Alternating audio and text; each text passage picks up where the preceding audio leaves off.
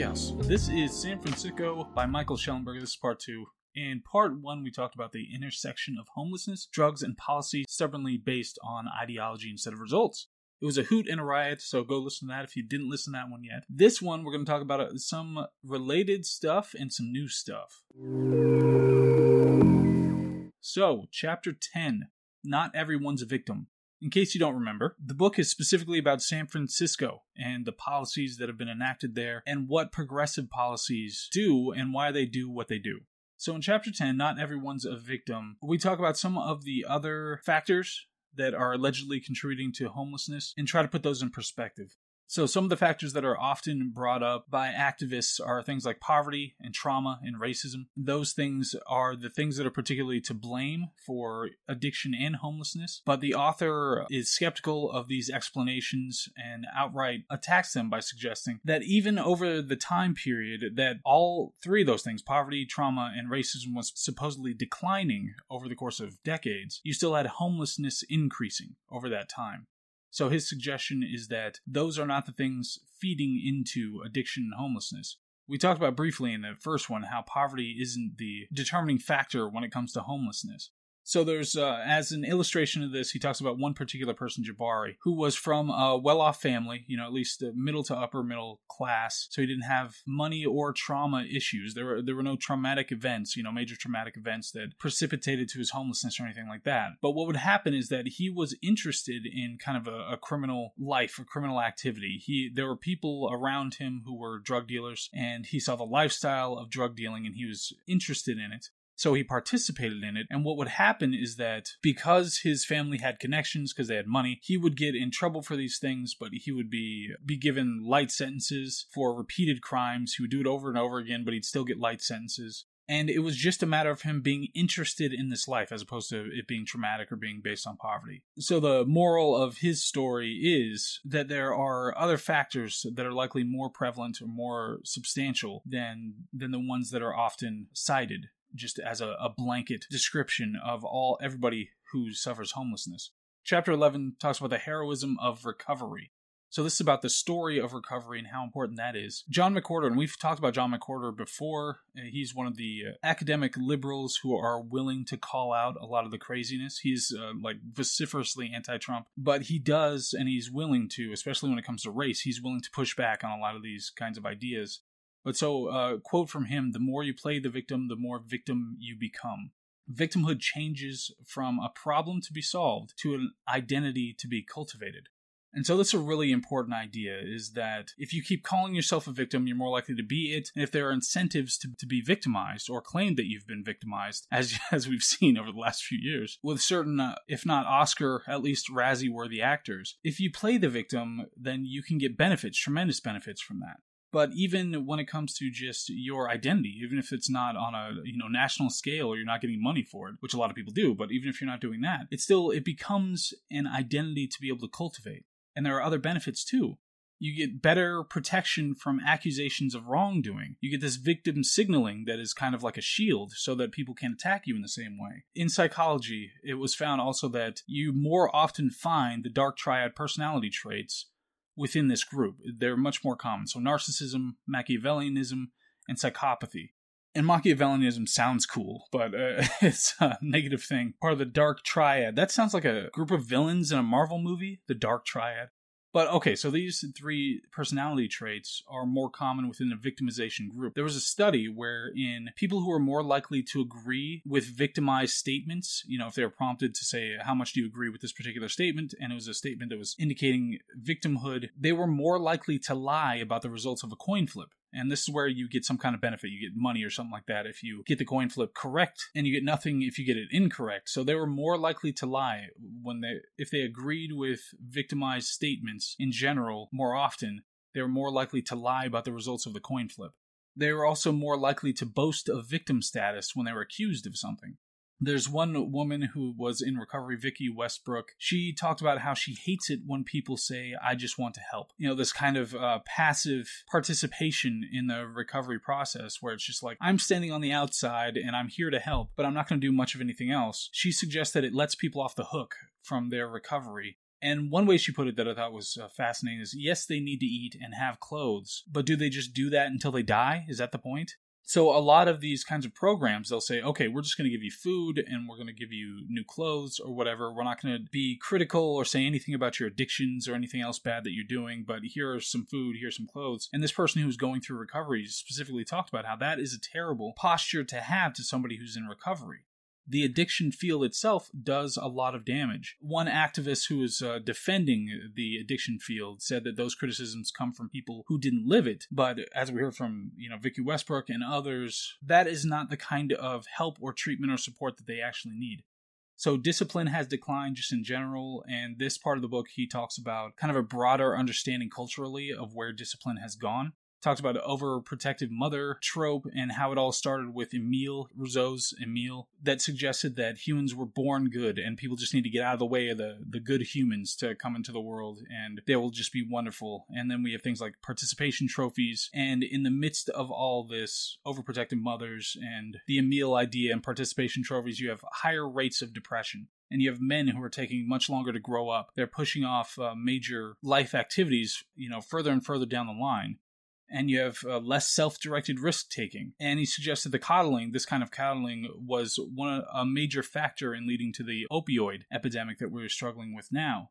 And there's this suggestion, and it's a concept that I think I brought up earlier, about collateral psychological damage. So one of the suggestions that you get from all of these things that are collaborating together is that it's not your responsibility. It's not your responsibility to eat better or exercise. And so much of that with body positivity and all those kinds of things, and the criminal justice efforts that are going on all over the country. It's just the collateral idea is that it's not your responsibility to do any of these things. And so that would contribute to the idea of it's not your responsibility to get off drugs or not be on drugs in the first place.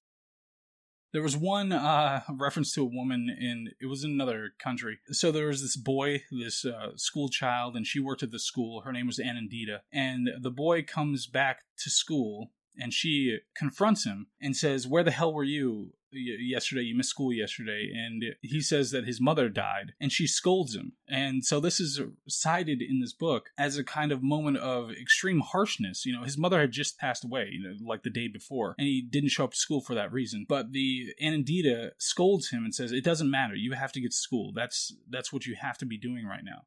And this is as a segue to suggest that great social workers are both loving and tough. They're not just one or the other. And the problem is not setting the bar too high, but it's setting it too low. There was one method of attack therapy where it was described as calling you on your shit, whatever it happens to be you. They are willing to do that. They're going to call you on it so that you can't get away with it and do more damage to yourself. And the need is for tough love in general when it comes to these kinds of recoveries. Chapter 12 deals with homicide and legitimacy, and references George Floyd and goes through just a litany of disparities. And this is something that drives me crazy. But so police are more likely to use physical force, they're more likely to stop, and more likely to wrongly convict black suspects. So these are cited, there's just a list of disparities that goes through this.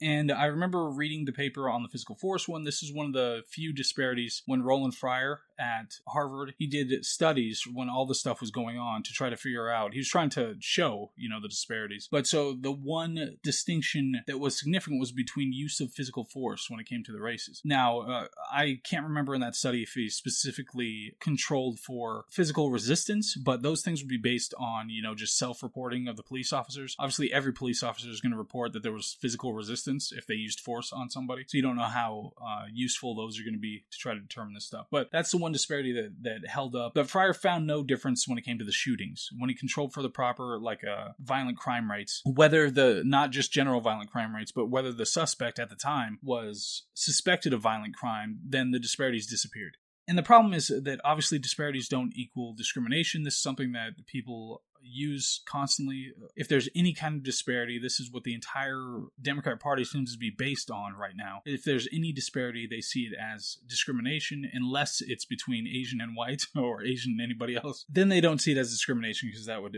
tank the narrative. But what they're actually doing when it comes to just these broad swath disparities is they're smuggling in 1 million theories about 1 million people all at one time.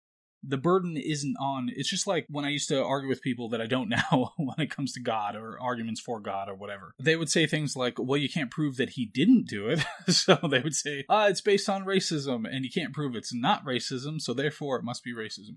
It's that kind of a thing. It's that kind of an argument. And the burden is on the person who's making an argument, who's trying to explain some kind of phenomena. The burden is on that person to make it a legitimate argument and demonstrate why it's true, not on the other person to now go through and have to pick apart the thing that you made. Like, you don't just get to win by default. Anyway, there's a reference to the alarming white supremacy in police departments. And I can't remember the specific context of him saying that, but that's one of those insane blanket claims that is completely unsupported, that is incredibly annoying. And it just seemed like in this particular chunk, in this chapter, it was doing more work to agree with a lot of the precepts that are put forward. Because later it talks about how racism persists, but it has improved statistically, and that it's not the dominant motive of the things that are happening. Like, the point is that you have to demonstrate that these things are happening for that reason. If somebody just vaguely says that racism persists, you have to demonstrate. You have to say, this is where it persists. These are the people who are the perpetrators of it. You don't just get to say, vaguely, I think there's somebody somewhere who's doing a racist thing right now, so therefore my theory is correct. And say just that it's not the dominant motive. How do you know that it's any motive? How do you know that it has any animating principle within any person who's engaging in any of these acts anywhere? You have to be able to demonstrate that. You have to be able to go to each person and say, this is your motivation. It's not that easy. He suggests thereafter that you are more likely to share videos that support a narrative. Those are the ones that are more likely to be shared than ones that don't support a narrative, so there's a bias in that. So then he goes on to talk about Chaz and Chop and the Summer of Love, and how we had people in Seattle and Portland who just carved out chunks of the city and said these are now autonomous zones, and how the mayor there, and I think it was Seattle, the Seattle mayor, talked about how it was 98% white people doing all the evil in Chaz. Eventually, 2 ended up dead. There was a shooting there, but it took more than an hour for the paramedics to be let in, so it was a whole thing. And the author suggests that we should be focused on all homicides, not just police homicides. And just like I said above, this is another one of those things where it's the God of the gaps racism, where if there's any kind of disparity, then it must be racism. That's not how argument works. That's not how reality works. You have no idea that that's the causal relationship there. So it's really frustrating when that comes up. And now somebody is doing some kind of a massive tree work. They're deforesting next to my house right now. What movie was that? It's the Avatar movie. They did a bunch of that. They deforested a lot of stuff. What were they? Unobtainium? Is that what they after in that stupid movie? Oh my god, I hated that movie. Looked great. Speaking of brain dead, when the laws against the laws. This is chapter 13. So the evidence suggests that it wasn't that drugs attracted violence to different areas, it was that violence attracted the drugs. So areas that were already violent ended up attracting more drugs. And homicides shot up after civil rights, which, takes away the racism angle in general. Poverty, oppression, and unemployment aren't the things that are driving violence. They're not correlated with violence in these places.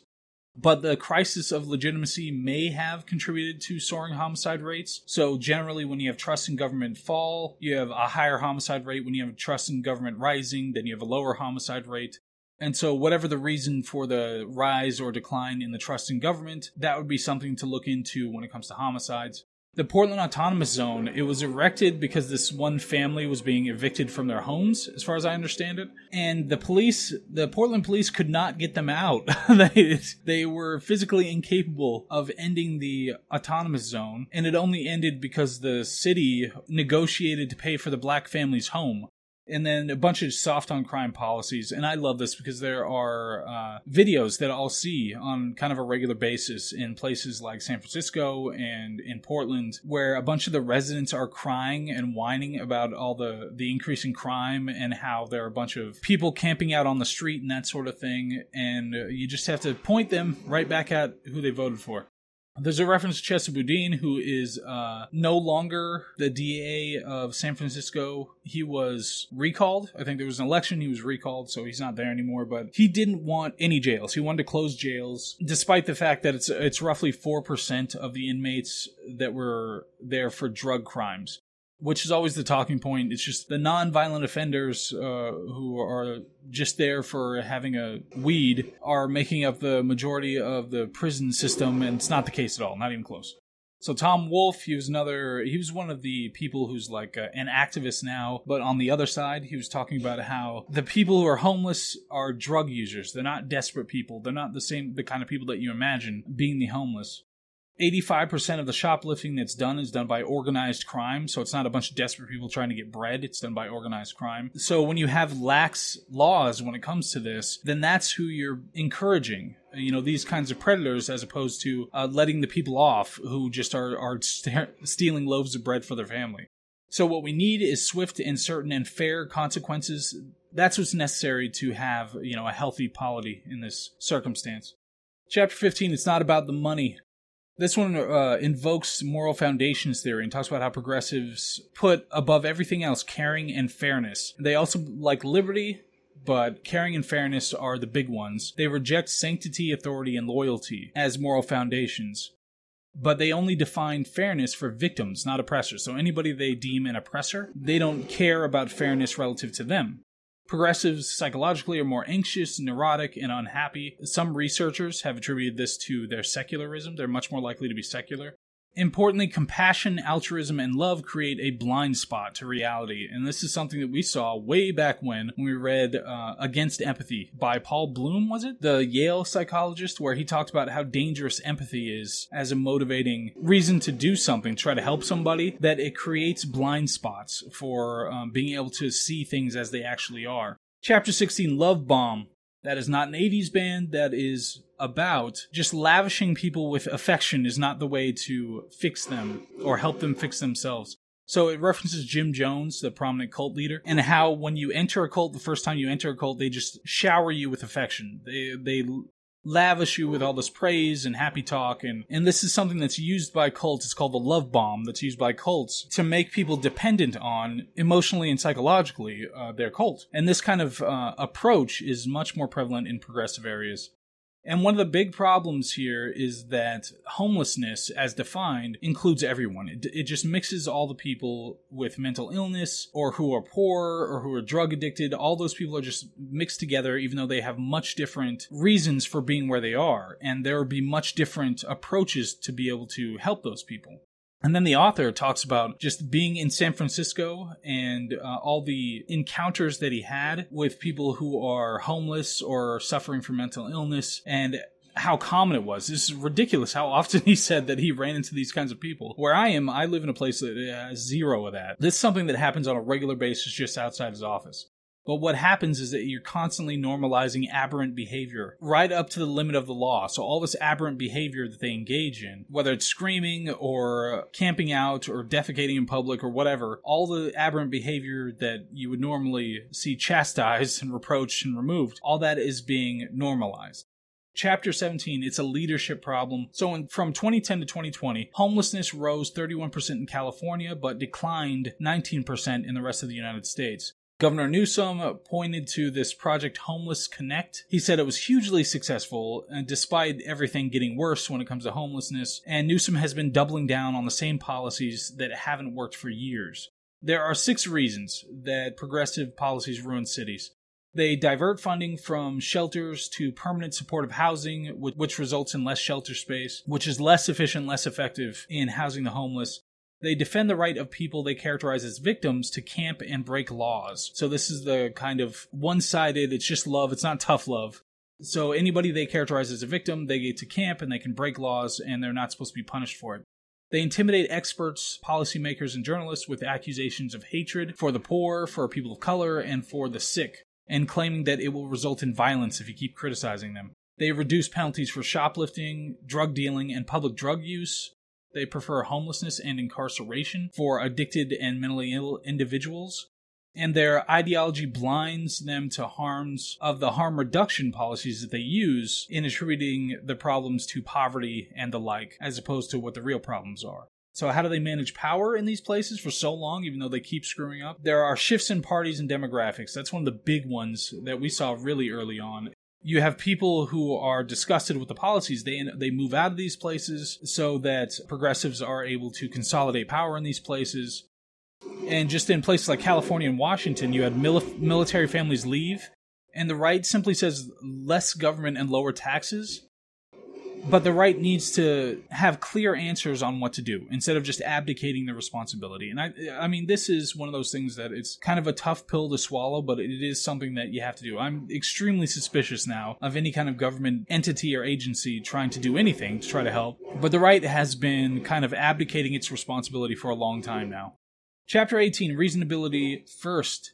Leaders should know better by now. All the things that haven't worked over the course of their careers and everything that has been studied and done so far, leaders should know better when it comes to what works and what doesn't.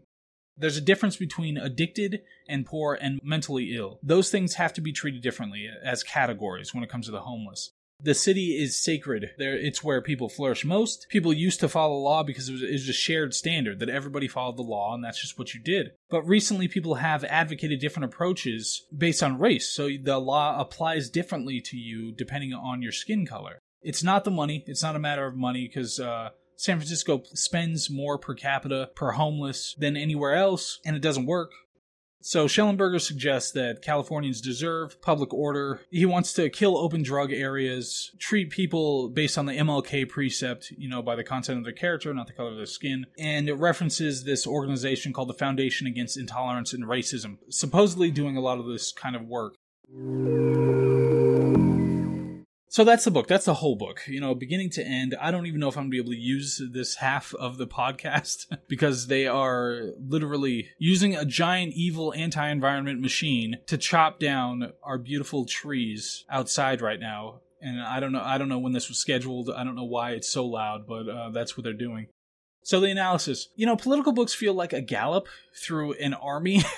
It's like you get glancing blows on 100 different combatants or concepts, and that's all you're getting out of it. And I get it, you don't want an Old Testament on every issue, but we talked about a new standard in some book, The Parasitic Mind, and I can't remember what that standard was called, but there's some new standard for being able to make arguments about things, and I can't remember what it was called. Whatever the case, there's nothing philosophically mind-blowing, and there were some annoying parts of it, but it was important for kind of terra firma understanding of what's going on policy-wise. Big takeaways are that tough love is better for everyone. Stop coddling. The more you play the victim, the more victim you become. From John McWhorter. I mean, that's a very important concept. You can talk yourself into becoming a victim. The dark triad, narcissism, Machiavellianism, and psychopathy being present in people who are more likely to, use victim narratives and being more likely to lie just in general. I mean, that explains so much about our current situation. Just in general, them being more likely to lie about things. Big picture wise, Hanlon's razor, you should have heard this by now, never attribute to malice that which is adequately explained by stupidity. And actually, Goethe wrote something similar in his Sorrows of Young Werther, and this was... But so what Goethe said was, misunderstandings and lethargy perhaps produce more wrong in the world than deceit and malice do. At least the latter two are certainly rarer. And it's generally correct, it's generally true. It's more likely to be stupidity on the aggregate than it is to be malice. But I think we have reached a point where you can start attributing malice to a lot of people. The global elites are not bumbling into supply and energy shortages. They're not just bumbling into it. This is something they're deliberately doing. Local DAs are not accidentally releasing criminals who are going to be violent. And we just saw another one. There's another one who's a career criminal who should have been in prison, but multiple times it was taken easy on this person. They went and killed somebody. But you can attribute stupidity to the rank and file activists. So the random people on Twitter, the kinds of people who even become activists for these things, especially the young people who don't know any better and know nothing about the subject, those are just useful idiots. It's an army of useful idiots with no other means to define themselves. I mean, we've got the most pronounced meaning vacuum in history right now. So people have this pent-up desire for something motivating, and therefore are overcommitting to whatever they have and compensating with greater emotional involvement. So anyway, yeah, the people who are in power, malice, almost certainly malice. The people who are not are almost certainly useful idiots who can be turned around at some point. So anyway, that's this episode, and that was San Francisco by Michael Shellenberger. This is the second book that we've read of his. And next is going to be Farewell to Arms by Ernest Hemingway. Next week, we're going to talk about that. We're going to have an important article, actually, that we're going to talk about hopefully next Tuesday. But otherwise, I hope all is well. I'll see you on the next one. Stupid trees.